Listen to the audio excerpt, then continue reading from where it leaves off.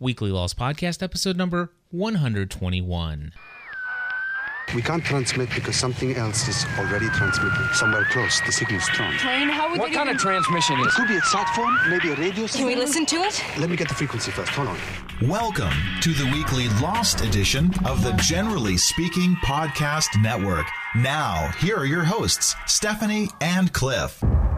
Hello, everybody, and welcome back to the Weekly Lost Podcast. My name is Cliff Ravenscraft. I'm Stephanie Ravenscraft. We have a special guest host with us this evening. His name is Chef Mark Tafoya. Chef Mark, how are you, sir? I'm great, but you know, when we're on these calls, I'm Chef Mark Ravenscraft. Oh, yes, because you have to be a Ravenscraft to be a part of this panel. That's great. To join the community. That's right. And Mark is definitely one of the community members, as well as some of the other individuals that are in our live chat here on TalkShoe.com. We record this every Friday evening at 9:30 p.m., and there are a lot of people from the community out there. And Beth and Jeff, and those are the only two names I can see from here. Christy, and you got Evan Agee from agdesign.com. You got Chrissy in there, and I can't see that far. Those Oh, were the okay. only two that I could make out Beth's because of the length of it. I can kind of see the W and a P, so I was guessing. But you already talked to Jeff. That's how I knew he was there. right now tonight, I'm cheating. That's okay. What we're going to do is we've kind of done this with our other TV show fan podcasts, but we're going to start this off with a very special update regarding something that's very near and dear to our hearts, and that is whether or not Lost is coming back in February. And if you haven't heard about it yet, there's a writer's strike.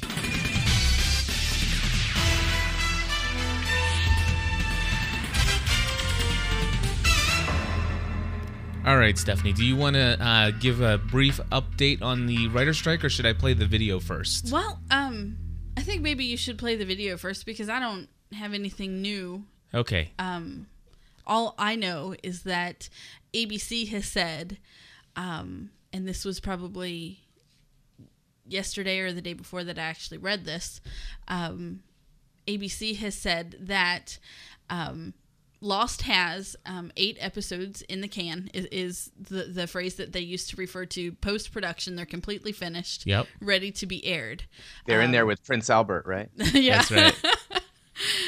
They so they have 8 episodes that are finished and ready to be aired, and they hold the power in their hands as to whether it will return in February. And they show those 8 episodes, and if this strike continues for very long, that would be all that we would get. It would be a shortened season. It would really mess up with the story because Lost isn't a show where you can only see half of a season. Right. Yeah, we saw that with the whole 6 episode story arc. And they know that. The love triangle. The producers and creators of Lost know that. But so to save us from losing the story that we would lose because of the strike, there has been talks that it wouldn't come back to the fall or even as late as February of 2009. Yikes. And that would totally bite. Wouldn't it? Yeah, and in fact, not only would it totally bite, but I think it would totally lose all the people who were who decided to come back during the announcement of around the end of season 3, who heard about finally the end was announced, 16 back-to-back episodes, tight writing. Every episode has a purpose now. Exactly. Yeah, and you know, they're never going to lose us hardcore folks, but I think a lot of those people who just came around to Lost, maybe who had heard a lot about it from their obsessive friends at the water cooler, I mean, they're who now gonna got caught up on the DVDs, and now they're like, oh, I'm going to watch Lost. Now they're going to be like, well, forget it. I'll watch something else. What I waste all that time for? Yeah, and now I will be honest with you that I've been a little preoccupied with getting our business set up and all the things that go along with that. So I've heard a lot of people talking about the writer's strike, but I have not taken time to really find out what it's all about, why they're striking. And today I did take some time to figure all that out because I wanted to come into the Lost podcast being well informed. And they put out the American Writers Guild. Is that what it is? AWG. Mm-hmm. They put together a video, and it's available on the internet, and it kind of describes what's going on, and I'm just going to let them do it. Isn't that kind of ironic that it's on the internet, considering that that's one of the main points Yes. of contention? It really, yeah. And so here you go. Check this out. We're just going to mute all of ourselves here until it's over. It's about 3.5 minutes in length, but it's very detailed, and I think we'll have a better understanding if you aren't not yet aware of what's going on with the writer. So here we go.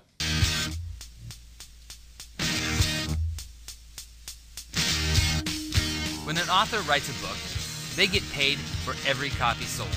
And a songwriter gets paid every time their song is performed or published. For writers of movies and television, we get paid when one of our shows is played on TV or sold for home video. But this wasn't always true. Imagine how many times you've seen I Love Lucy on TV. That show has run continuously for over 50 years. And guess how much in residuals the writers have been paid? Nothing. That show has earned hundreds of millions of dollars over the years, and the writers never received one dime for all those reruns. But because writers fought for it, we now get paid when studios make money off our work. So now when one of our movies or shows are broadcast on TV, we get paid a residual of 2.5%. In other words, for every dollar the studio gets paid, we get 2.5 cents. Back in the 80s, when home video was just starting out, the studios asked the writers to take a cut on their pay in order to help grow the fledgling market. Eager to expand the business, we agreed to cut our residuals on video cassettes by 80%. This was done with the understanding that once home video was a healthy market, the studios would give back what we had given up. But over 20 years have passed.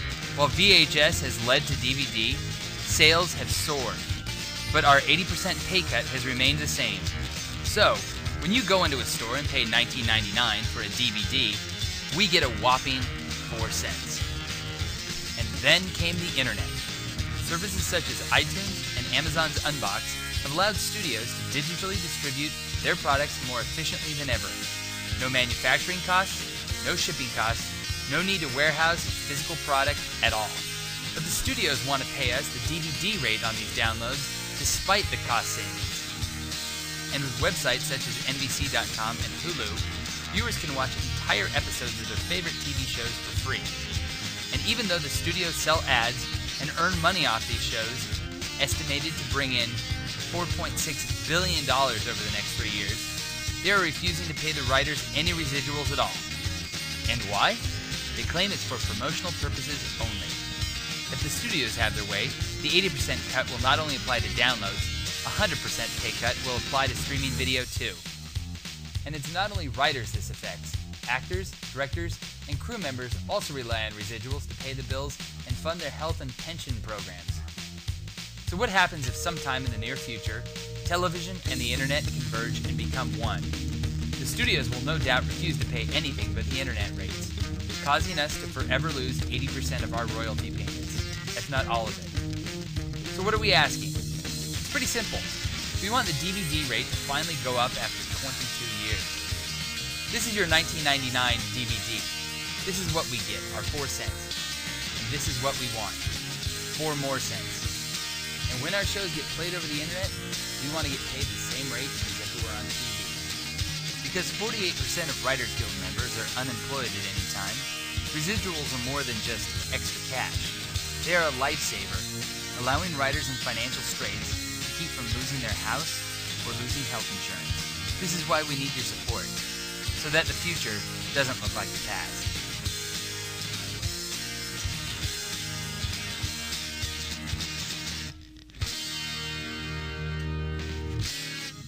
Alrighty, you can go to unitedhollywood.com and see that video for yourself. Chef Mark, have you seen that video before? I haven't seen the video. No. Okay. I've heard all the arguments, of course, because I've kept up with it. I used to be in the industry. So I mean, I've followed this in many different forms throughout the years. The writer strike that happened in '88 happened right before I started in the business, so I was kind of aware of some of the things that came out of it. So one of the things that obviously this has been something that when I first heard about it and the possibility of them going to strike, I'm like, man, that is such a terrible inconvenience to me. But when I think about it and hear about the fact that originally they used to get, 8%? And they dropped it down to 2%. I can't remember. Yeah. But anyway, they did that because video cassettes were failing and the industry was kind of failing, And so they kind of agreed to say, hey, we'll take this major cut in reduction. Now, whether or not there was ever any promise that would increase again, I think that's kind of a little bit left up into interpretation. And even in the video, it kind of said, we expected that it would. At least that's the kind of thing I took from it. But anyway, regardless, the fact is that, you and I, Stephanie, we watch television on television. Most of the time we're DVRing it. But anyway, I watch it on the internet quite a bit. Well, that's what I was getting to. Is that, for the stuff we watch and we come immediately afterwards and we're podcasting, we need to pretty much watch it live because the stuff that's available on the internet is usually available the next day. However, the things that we're not podcasting on, we prefer to watch from the comfort of our lap, on our laptop. You know what I'm saying? Watching it That's a different kind of entertainment, Cliff. Okay, yeah, sorry. But anyway, no. Stop it. I'm not going there. Okay, now you're gonna get me to start coughing. Okay, anyway. I cannot make you cough. I'm cheap, and we do not have. Amen. We do not have high definition television here, but when we watch stuff from the internet, you get a much crisper, clearer picture. It's always in widescreen, rather than the shrunk down version from the television station. So yeah, I mean, I can see where they're losing money because it's being played on the TV, but I'm downloading it via the internet. Right. So yeah. Anyway, I think that in our past shows that this week where we've talked about it, I think that maybe I came across that I wasn't in support of the writer's strike, but I am completely. I support what they're doing. I think that the studios are being selfish and petty and stingy and. Although, thank you very much for not yelling at us for using audio clips in our podcast. By the way, you do that, not me. I just show up once a week. May I share something about the strike? Yeah. Yes, please. My take on it is kind of unusual. I'm not a huge supporter of unions in general, but at the same time, I'm not against the idea of unions. Mm-hmm. My problem has always come when, and whether you're talking about the unions or the management, when one side or the other, or in some cases both sides, are so selfish about what they want that they actually do everyone damage by holding so strict to what they want. In the case of unions, sometimes it's like they demand so much that it makes the business climate very difficult for producers to actually produce something. And you've seen this a lot on Broadway, where it's so difficult to produce a show on Broadway that producers are only willing to do known entities. They're only basically doing revivals. It's really hard to get an original show on Broadway because of the costs involved with all the unions. Now, on the other side, obviously, in this case with the writer's strike, it seems preposterous that the studios won't be reasonable and give the writers what is right, what is fair and what is all just. They're asking for. I mean, yeah, exactly. And I think one of the big problems is, as the guy said, it's like, oh, well, we gave this concession with the understanding that at somewhere down the line it would be bumped up again. Well, that's a problem when you got a legal contract, because there's no such thing as an understanding when it comes to a legal contract. There's only the language of the contract. Right. So it seems a little bit stupid that they didn't get it set in writing that after a certain time or once the market got to a certain point that it would kick in again. That just seems kind of crazy. But at this point, I do say, yeah, look, do what's right, do what is reasonable, and get on with it. Absolutely. Absolutely. And I was watching, there was a video that was put out there where I guess some of the cast from The Office are in support of the writer's strike. Well, a lot of some of them they're all union members. They're all union members for the Writers Guild. Exactly. And so some of them Writers Guild, but they're all SAG members. You see, that's the point. And SAG, AFTRA, WGA, IATSE, which is the stagehands union, they have these agreements that say that if one of them strikes, they will all strike. Gotcha. In many cases. Or at least they'll support. They won't cross the picket lines. Well, they pretty much have to, because you can't work when there's nothing to work on anyway. In the case of the writers, but in many other cases, like for example, if the stagehands go on strike, actors in solidarity will not Gotcha. report to work. If the actors union goes on strike, theoretically the writers have already written their show, so it's like it could still be produced, but they will stop production in some of those instances. In the case of the writers, obviously that's the first step, so no one gets to work if they don't do their job. But many of the shows have stopped production on the scripts that they already have. Yeah. Well, Yeah. here's the thing. In the video, they said that they suggest that the networks simply go out and ask their lawyers to finish writing the seasons, because That'd be television worth watching. Well, they said they've proven themselves to be creative in that in the contract they've written that anything that is viewable online through the streaming stuff that they're playing the entire episodes, those are actually labeled and described as are defined as promotions. Yeah, and instead of having episodes available online. It may have started. Call a duck a duck. Yeah. It may have started as a promotion, but it's not anymore. And honestly, now that this has, I have not viewed an episode online since the writers went on strike. Yeah.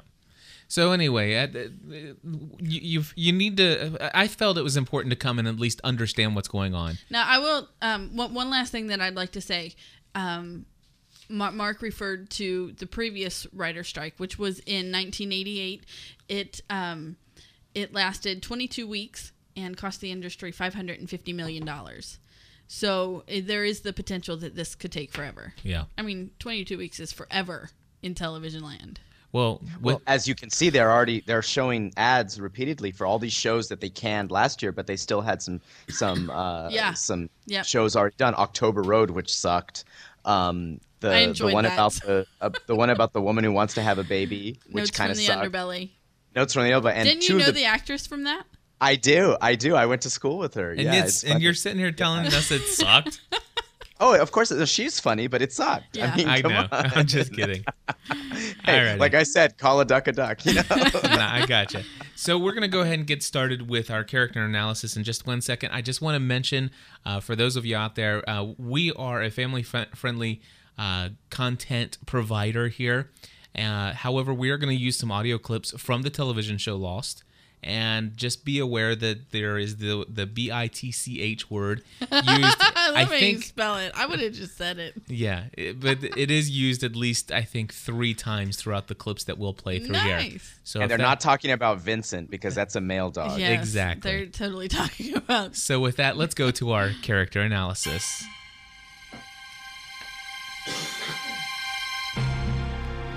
Lost Character Analysis. All right, Stephanie, we are going to be discussing Boone and Shannon this week, and I think we're just going to go through and do something we haven't done in a while, but hopefully the fact that we've kind of read through it is going to make this go a little bit smoother. Read through it? I was supposed to read through it. Oh, you didn't read through it? Yes, I did. I was going to say, it's going to be a tough read tonight. I just wanted to see the look on your face. Chef Mark, if you're interested in volunteering at any point to read some of the content as we go along, just let us know. I'll be happy to read. All right. So we're going to start off, and Stephanie, will you just tell us from page 1 of... Oh, by the way, we're going to give credit to Lostpedia.com. Lostpedia.com. If you have never been to Lostpedia, it is the Encyclopedia Britannica for Lost online, and it is amazing how much content is there. So Stephanie, the whole website is set up like a wiki. It is. It is. So Very Stephanie, cool. why don't you go ahead and start us off and read about Boone Carlyle, and right. He was what? Boone Carlyle was a middle section survivor of Oceanic Flight 815 and was Shannon's stepbrother. He attempted to assume a semi-leadership role with the survivors, but failed due to being rash and young, though he became Locke's apprentice when the two formed a close bond. Yep. Okay. Boone survived on the island for 41 days before he died of injuries sustained in a fall whilst he tried to contact rescuers. Who uses whilst? The person in Lostpedia. A British person, obviously. Yes, whilst Anyway. trying to contact rescuers. From a drug smuggler's plane. According to Locke, Boone was a sacrifice the island demanded. All right. Chef Mark, you want to read Boone Carlyle was the son?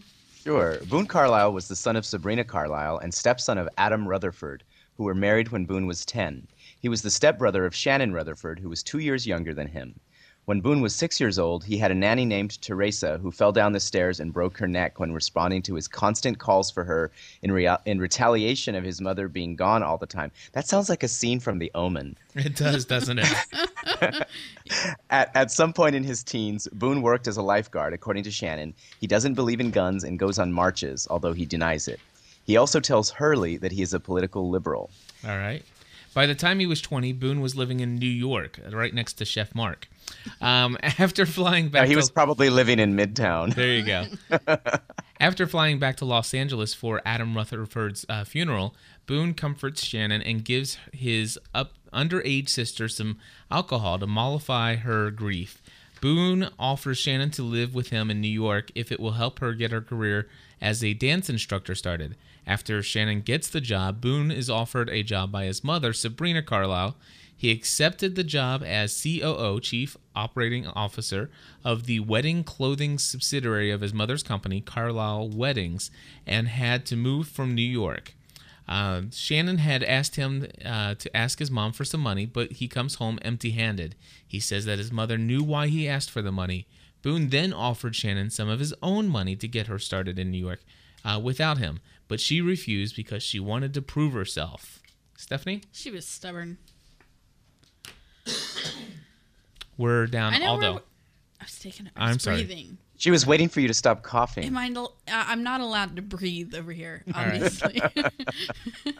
Although he would not openly admit it, Boone was in love with Shannon, even though he was in a relationship with Nicole, and often rescued her from abusive relationships. While at a tennis court with Nicole, Boone received a phone call from Shannon pleading? Yeah, why are you waving at me? I was going to ask you to stop at the end of the sentence. Okay. Pleading him to come help her. Boone asked where she is. She replies, Sydney. Is that my phone? I'm sorry. That's where I wanted you to stop. Yeah, hello. Boone, it's me. Shannon? Yeah. What's the matter? Things aren't so good. Where are you? Get out of here! Get the hell away from me! Shannon? Just stay out of here! Get the hell away from me! Shannon? What's going on? All right, Shannon, hang on. Just tell me where you are. I'll come get you. Sydney. Australia, because you didn't let me finish the sentence. Oh, I'm sorry. See, that's why I wanted you to stop right there. Okay, anyway. When Shannon showed Boone a bruise on her forehead, he headed to the Sydney police station to report the crime. Looking for Shannon. Who are you? I'm her brother.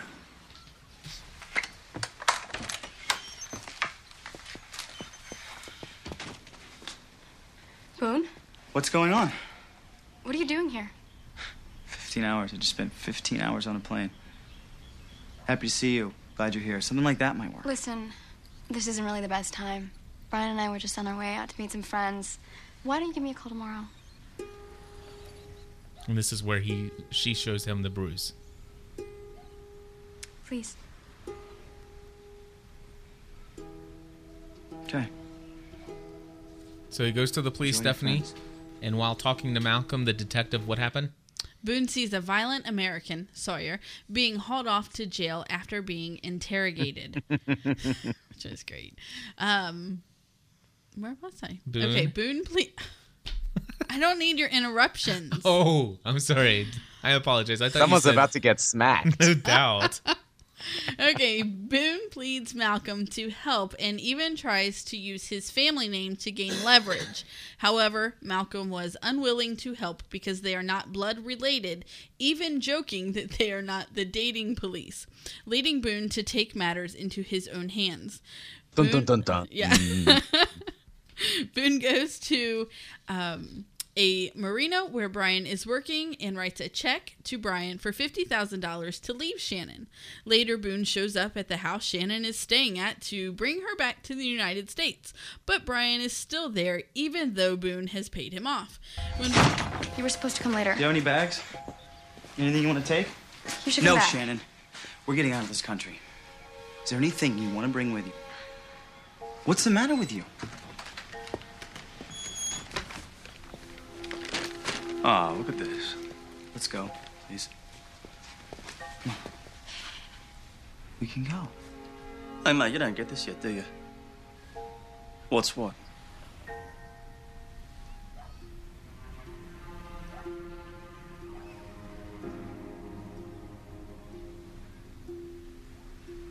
He set me up. This whole thing is a setup. She's just getting what she's owed. What did you say? She told me your mum screwed Shannon over after her daddy died.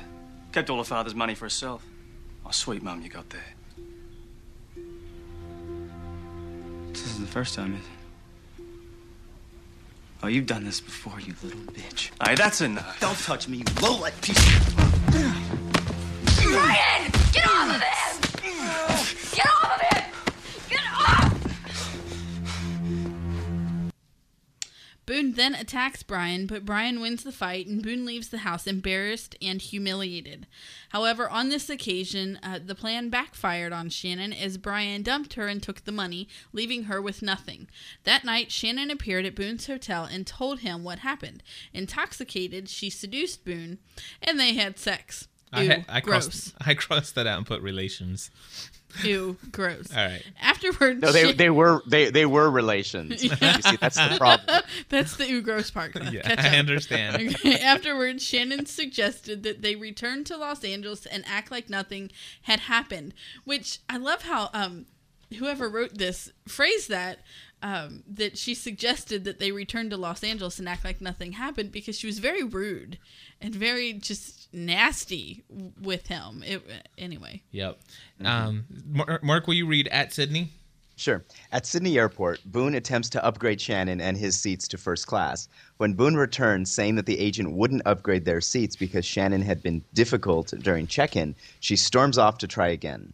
As Boone is questioning how immoral she can be, she notifies an airport cop that some Arab guy, Saeed, left a suspicious bag in the waiting area, to which Boone scoffs. All right. And of course, that sounds funny, but let's remember exactly how it really sounded. Excuse me, would you mind watching my bag for a moment? I'll be right back. Sure, whatever. Thank you. Sure, whatever. Couldn't get us into first class. Why not? Maybe you shouldn't have yelled at the gate agent. What, you're on his side now? One day, you're gonna appreciate everything I do for you. Yeah, I can't wait for that day. Of course, you'll be And dead. try again with the gate I agent. was just Let it thinking go. the same thing. Excuse me for not being pathetic enough to want to sit next to some crying baby for the next 15 hours. Oh, God. You can be a bitch. You want to play? I will get you thrown off this way. Yeah? How you gonna do that? I can do whatever I want. I can tell him. Tell him what? Who's gonna believe you? You're not even capable of... You have no idea what I'm capable of. Excuse me, sir? Yes, ma'am. Hi, some Arab guy just left his bags in the chairs downstairs and then just walked away. Can you describe him, please? Arab? He went towards the shops. He was Arab? All What righty. goes around comes around, honey.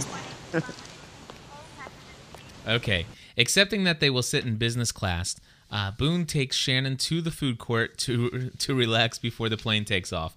However, Shannon continues to yell at him about not getting the upgrade to first class.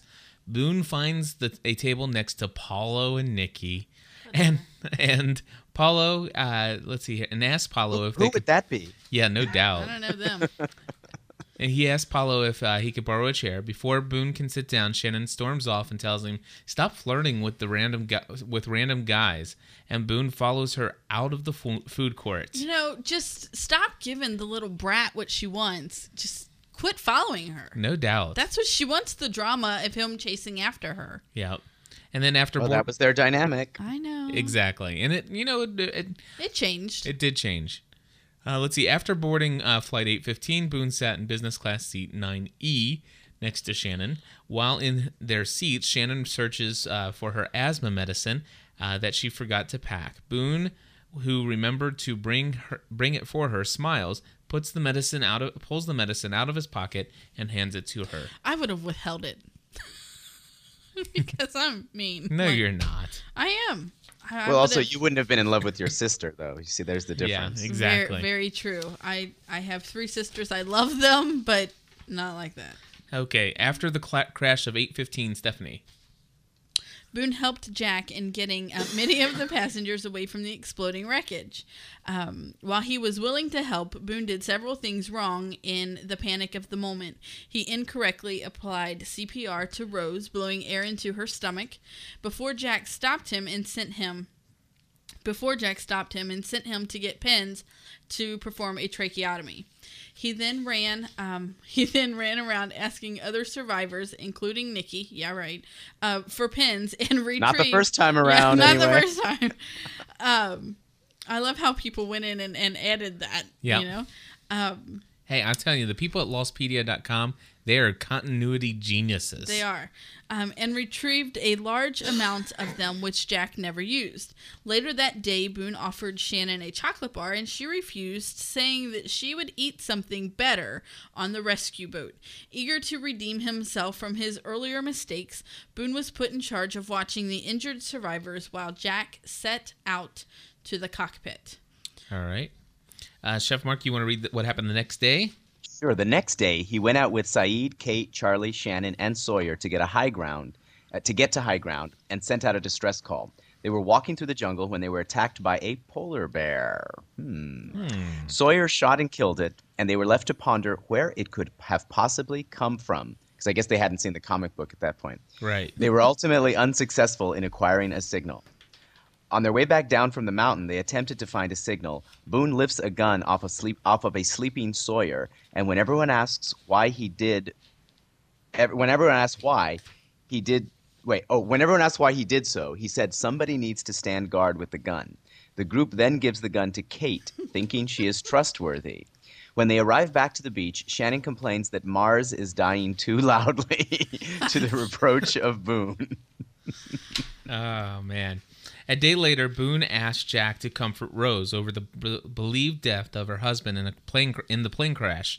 Boone tells Shannon she could not provide for herself, prompting her to flirt with Charlie, so he will catch a fish for her. When Charlie returns with the fish, Boone and Shannon argue over whether Shannon is too manipulative. That night, Boone and Hurley help with Claire's memorial service for those who did not survive the crash. And on day 6, Boone saw Joanna struggling to stay afloat in the ocean. Boone was the first one to enter the water in an attempt to save her, but soon was pulled under the water by the same riptide that took Joanna. Jack, who entered the water shortly after Boone, saved him, but was unable to get back in time to save Joanna.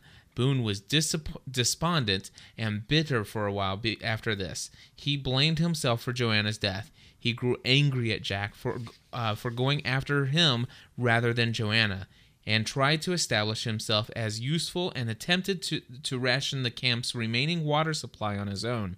The other survivors mistook this as an attempt by him to steal all the water for himself. He was about to be attacked and harmed when Jack intervened on his behalf. While he was treated as an outsider briefly, he was quickly accepted back into the fold after he proved himself to have a helpful and friendly attitude after all. He assisted the survivors on several projects, including Saeed's attempts to triangulate the French signal and helping the survivors to move to the caves. Stephanie. Okay. After Shannon's inhaler runs out, Boone goes looking for her replacements in Sawyer's stash. Sawyer beats Boone for going through his stuff, and Boone runs to the caves to tell Jack and the other survivors what Sawyer has done.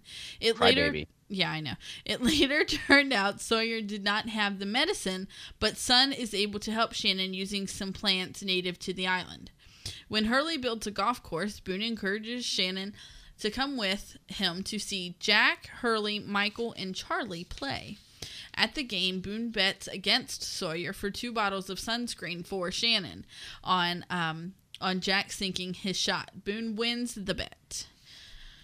When Hurley tries to make an island census, Boone informs him that Sawyer has the flight manifest. He asks Hurley why he is making the census, to which Hurley replies that it is because of the attack on Claire at the caves. Shannon then refuses to move there, to Boone's dismay. All right. And then Chef Mark, Boone was a part of the search party? Boone was a part of the search party that went looking for Claire after she was taken by Ethan. Afterwards, Boone and Locke split up from Jack and Kate and began to form a bond. They talk of their lives before the crash, but Boone does not believe that Locke worked at a box company.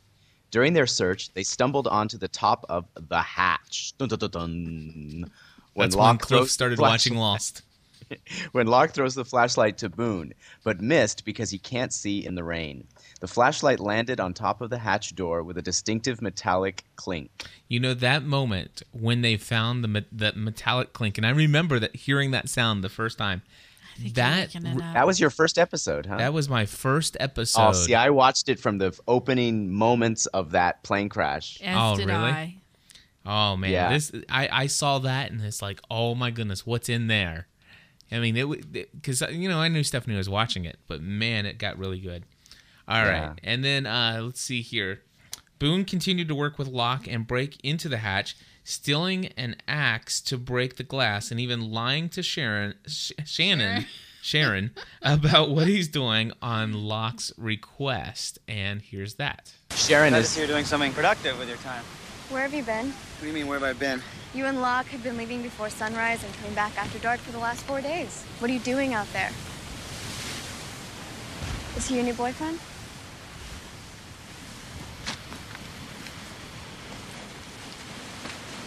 We're looking for Claire. I thought there was no trail anymore, that no one even knew where to look. Yeah, well, at least I'm doing something. Don't you see the way they look at us around here? They don't take us seriously. We're a joke. I'm trying to contribute something. You're useless. Chef Mark, what were you going to say about Sharon? Oh, Sharon. No, she was Scott and Steve's girlfriend. Oh, that's right, Sharon. All right, because he was. They were in a very complicated love triangle. That was well. Yeah, and that's gonna be season 9. Let's see here. Because he was with Locke away from the beach so much, Shannon starts to form a relationship with Sayid, which Boone grows jealous of, especially when Shannon starts singing for him. Stay away from my sister. For a moment, you seem to be giving me an order. It's just a friendly suggestion. A suggestion? Yes. If I were you, I'd listen. What if I don't? Boone! Boone! Found some fresh tracks down by the stream. See you later. You know where to find me. All right, Stephanie, I'm going to let you start with Locke tries. And just so you know, I've got 3 clips in this paragraph, so go ahead. All right. No pressure. Right. No pressure. No pressure. No pressure. Just like the 5th word. I can't. I've been looking at it all day. What is Trebuchet. that word? It's a trebuchet. Trebuchet. Well, I've never actually seen the word. It's a medieval. It's based on a medieval. It's a slingshot weapon. Yeah, a medieval weapon that they used to storm castles with. I've never actually seen the word spelled.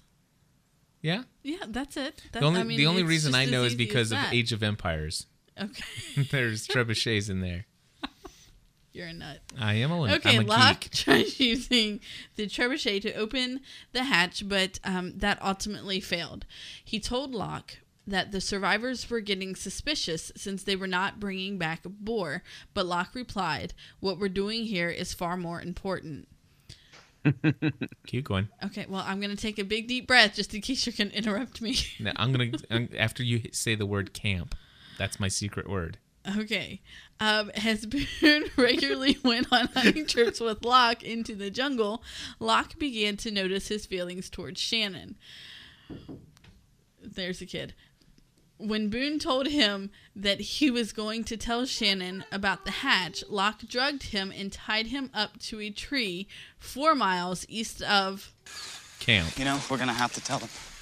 Tell them what? What we found. You know, they're not going to keep believing that we're coming out here hunting. We never go They're back. not ready. They won't understand it. I don't think I understand it. That's the problem. Look, at least I got to tell Shannon. Why? What do you mean, why? Because she's my sister. Why do you care about her so much?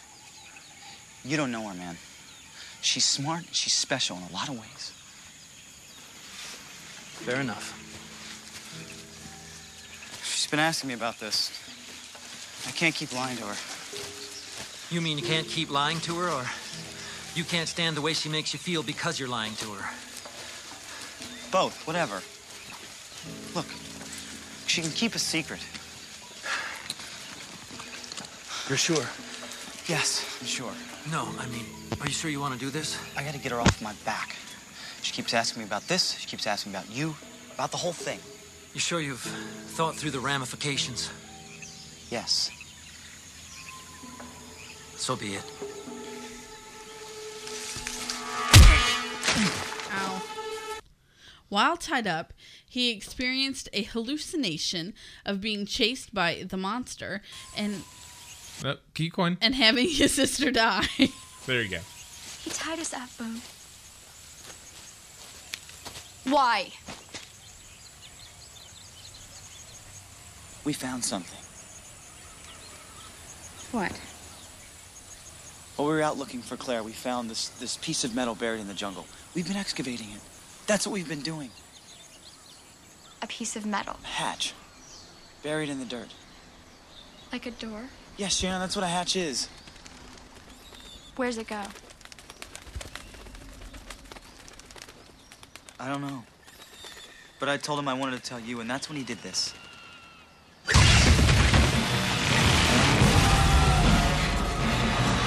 Come on!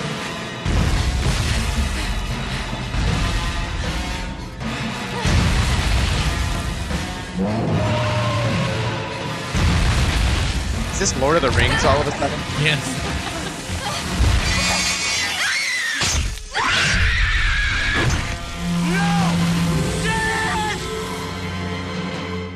Dun dun dun. Boone eventually finds his way back to camp and attempts to kill Locke for causing his sister's death.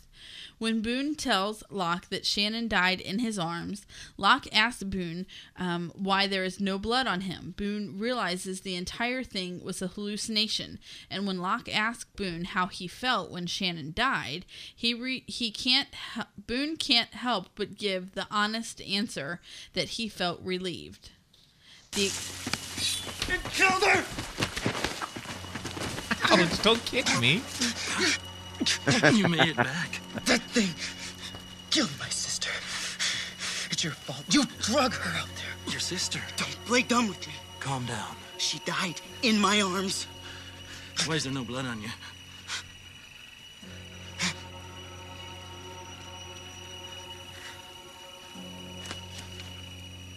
What the hell just happened to me out there?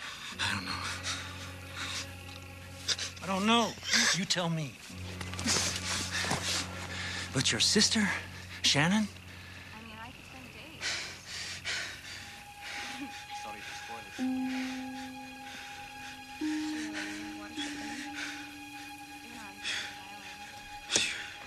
She was dead. Is that what it made you see? What made me see? The stuff you put on my head. You drugged me. I gave you an experience that I believed was vital to your survival on this island. He got him high. Was it real? It was only as real as you made it. I saw her. I saw her die. How did you feel when she died? I felt relieved. I felt relieved. Yes.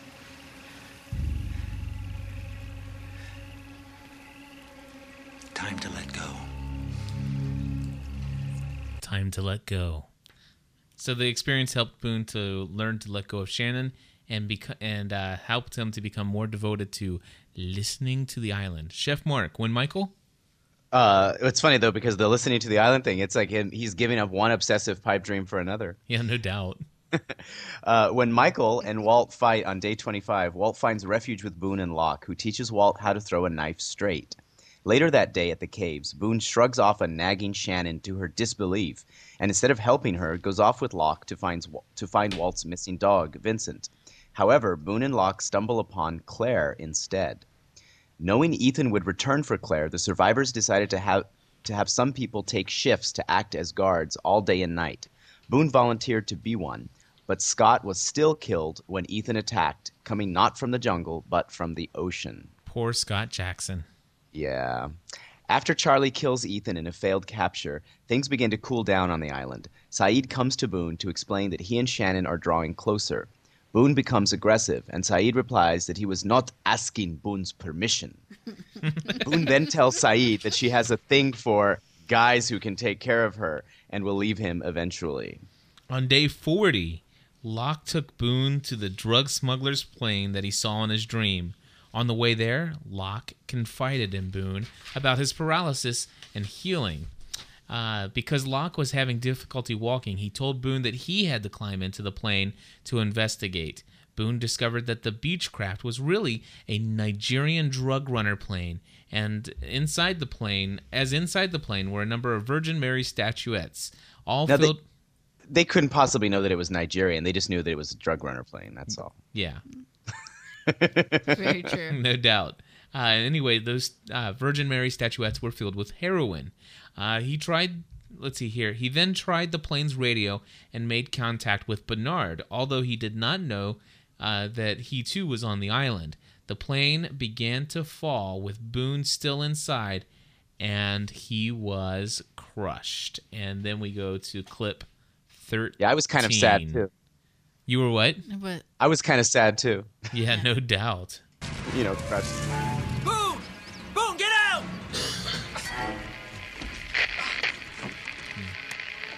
Hello? Hello? Anybody out there? Mayday, mayday! Boone, there's no time! Get out now! Someone there? Hello? Hello? Can you hear me? Repeat your transmission, please. Hello? We're survivors of the crash of Oceanic Boone, Flight get out! 815. Please copy. Get out now! Oceanic Flight 815.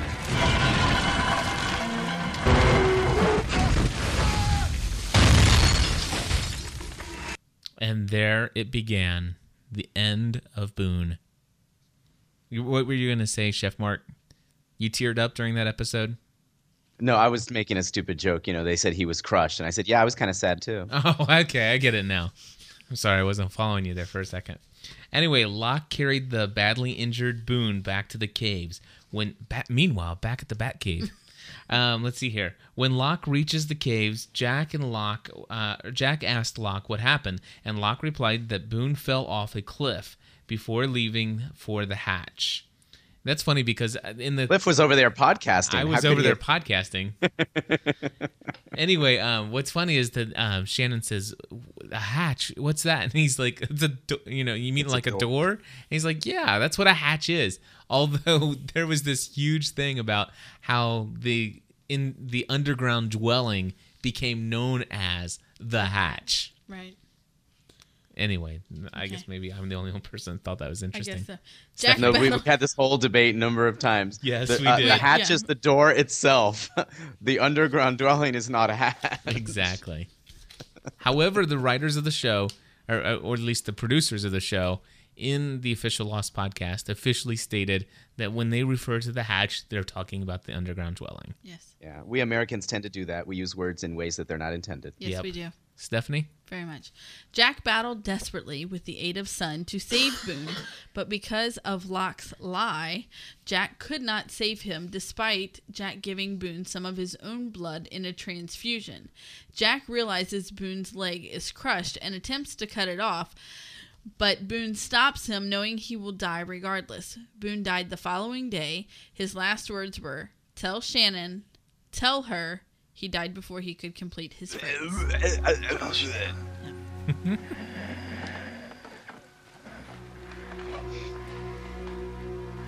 There is another Skywalker. I am your father.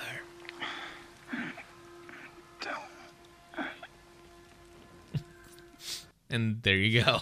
Tell her. He died very well. He was just gonna tell her that he loved her. I mean, yeah. Anybody who doesn't know that needs to go back and watch it again.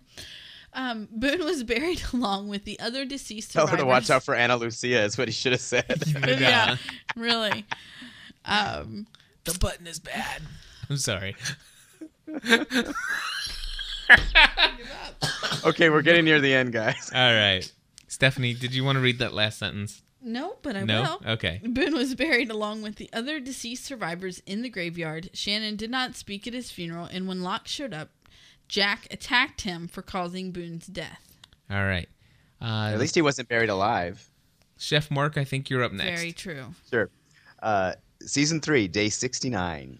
27 days after Boone's death, Locke was in search of further instructions from the island. He set up a sweat lodge and consumed the same paste that he had put on Boone earlier. It seemed that nothing was going to happen when Boone appeared. When Locke tried to apologize to Boone, he acknowledged with a hint of sarcasm that he was a sacrifice the island demanded, as Locke had repeatedly described him. Boone led Locke away, but John discovered that he had lost the use of his legs. Boone put him in a wheelchair. And here's our last clip. Hi, John. It's good to see you again.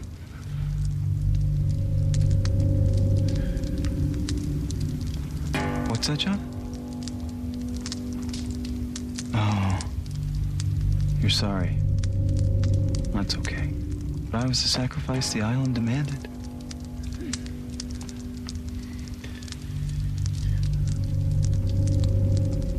Don't worry. You'll speak when you have something worth saying. I'm here to help you find your way again. So you can bring the family back together. Bring the family back together. Chef Mark, you want to finish up the last bit and tell us a little bit about that sweat lodge experience? Boone led John around Sydney Airport and warned him that it was up to him to save another survivor's life. Locke saw Charlie and Claire. Boone responded that they were fine for a while, hinting at Desmond's later premonition of Charlie's imminent death. Locke saw Jin and Sun arguing, but Boone assured Locke that Saeed would lead them to safety and that Hurley and Desmond would be fine as well. After John saw Jack, Kate, and Sawyer being accosted by Henry, Boone told him that he must clean up his own mess before he could help Jack, Kate, and Sawyer. Boone, realizing that John wouldn't comprehend on his own, led Locke to the top of the escalator. There, John found Echo's Jesus stick, covered with blood. Boone, now pale and bloody, as he was when he died, told Locke to save Echo before it was too late. Further instructions. Alrighty, so that pretty much wraps up everything that's in Lostpedia as the full description of Boone's life from before the island, on the island, and what's happened to him in the spirit realm. Or at least in John's... In the dream. In John's dreams, anyway.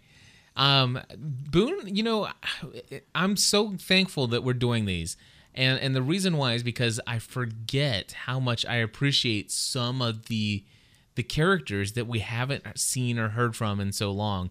Obviously, we did see Boone in Season 3, which I thought it was totally awesome that they did something unique with him, bringing him back not as just another crossover in a flashback, but to have such a kind of a critical role to kind of set up Season 3 for us. I thought that was amazing. Do you think? And remind people how he came back, like what the context was.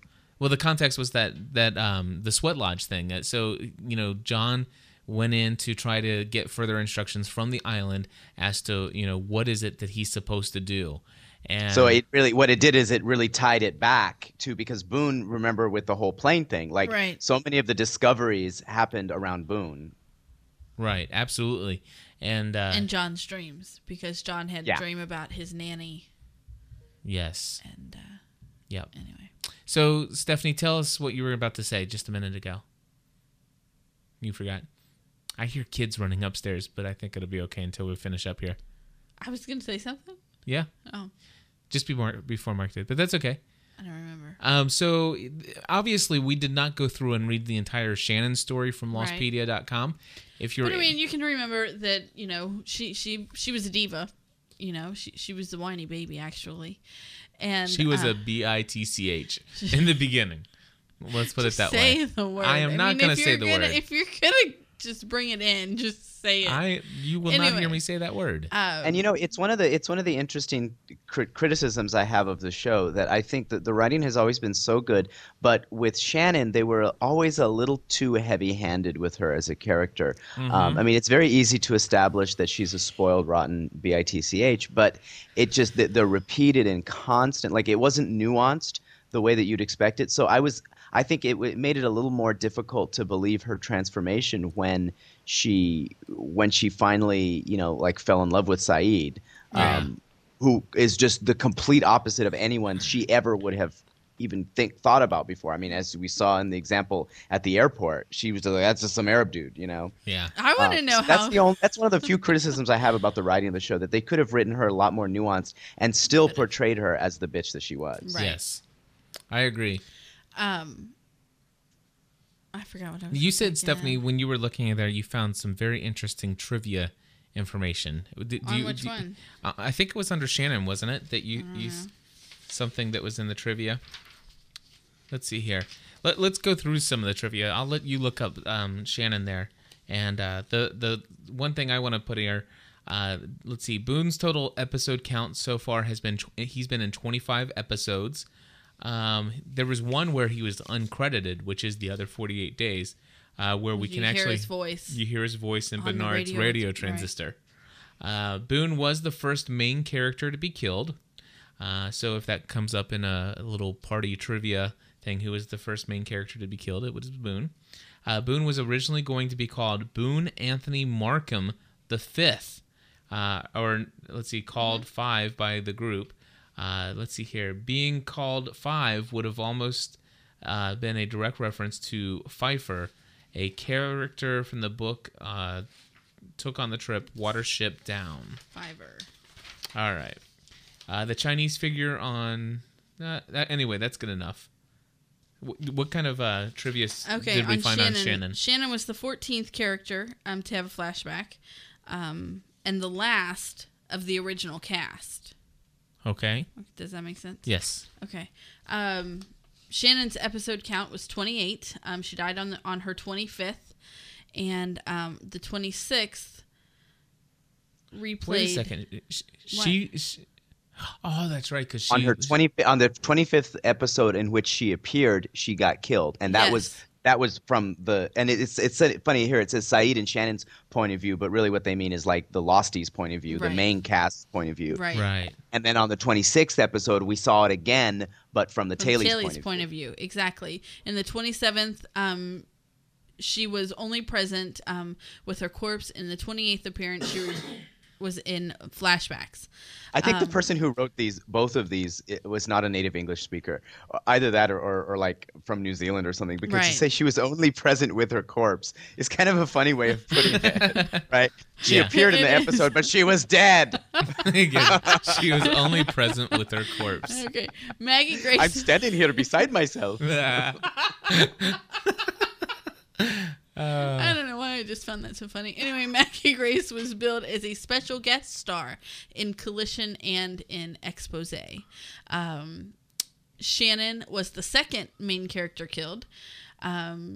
She was the first main character to be killed at the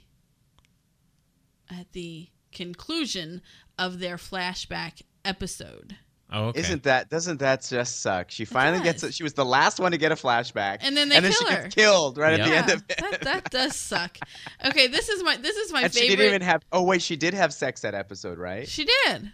That was what started your theorizing, right? That if you have sex on the island, you get killed. That's right. We're still waiting for Sawyer or Kate to die.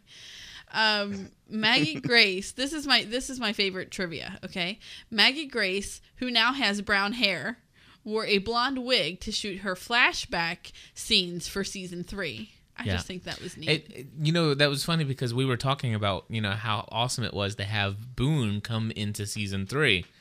And his hair was very different. It was very different. It was a lot longer.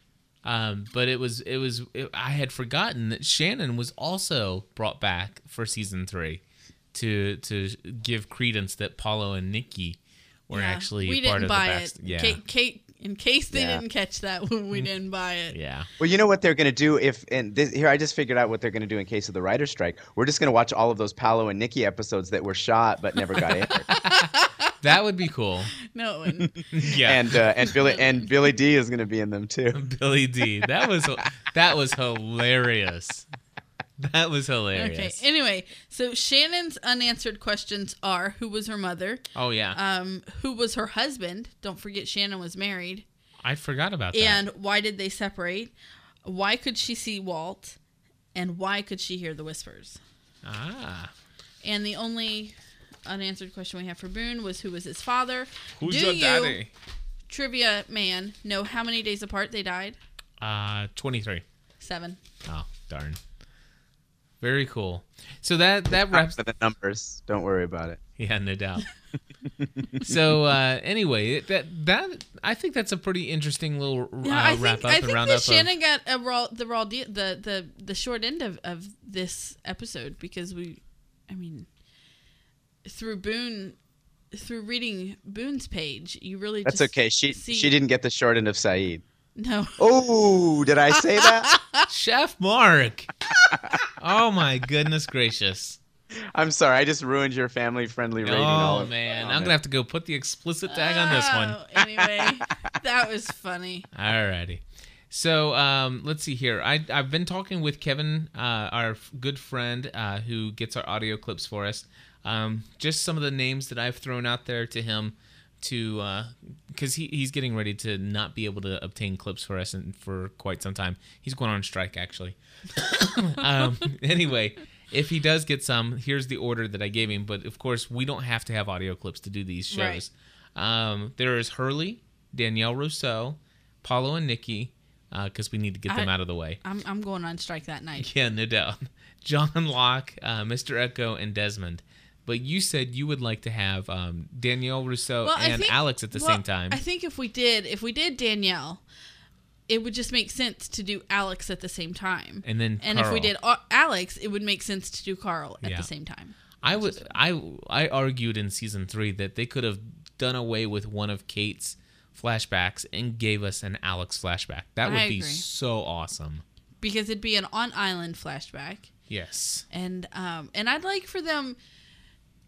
Now maybe Juliet is just ignorant to the fact that Alex is really Danielle's daughter, but she keeps telling Claire, or she told Claire, that she's the only pregnant woman who has given birth to a live, healthy child on island. But that's not true, because Danielle did also.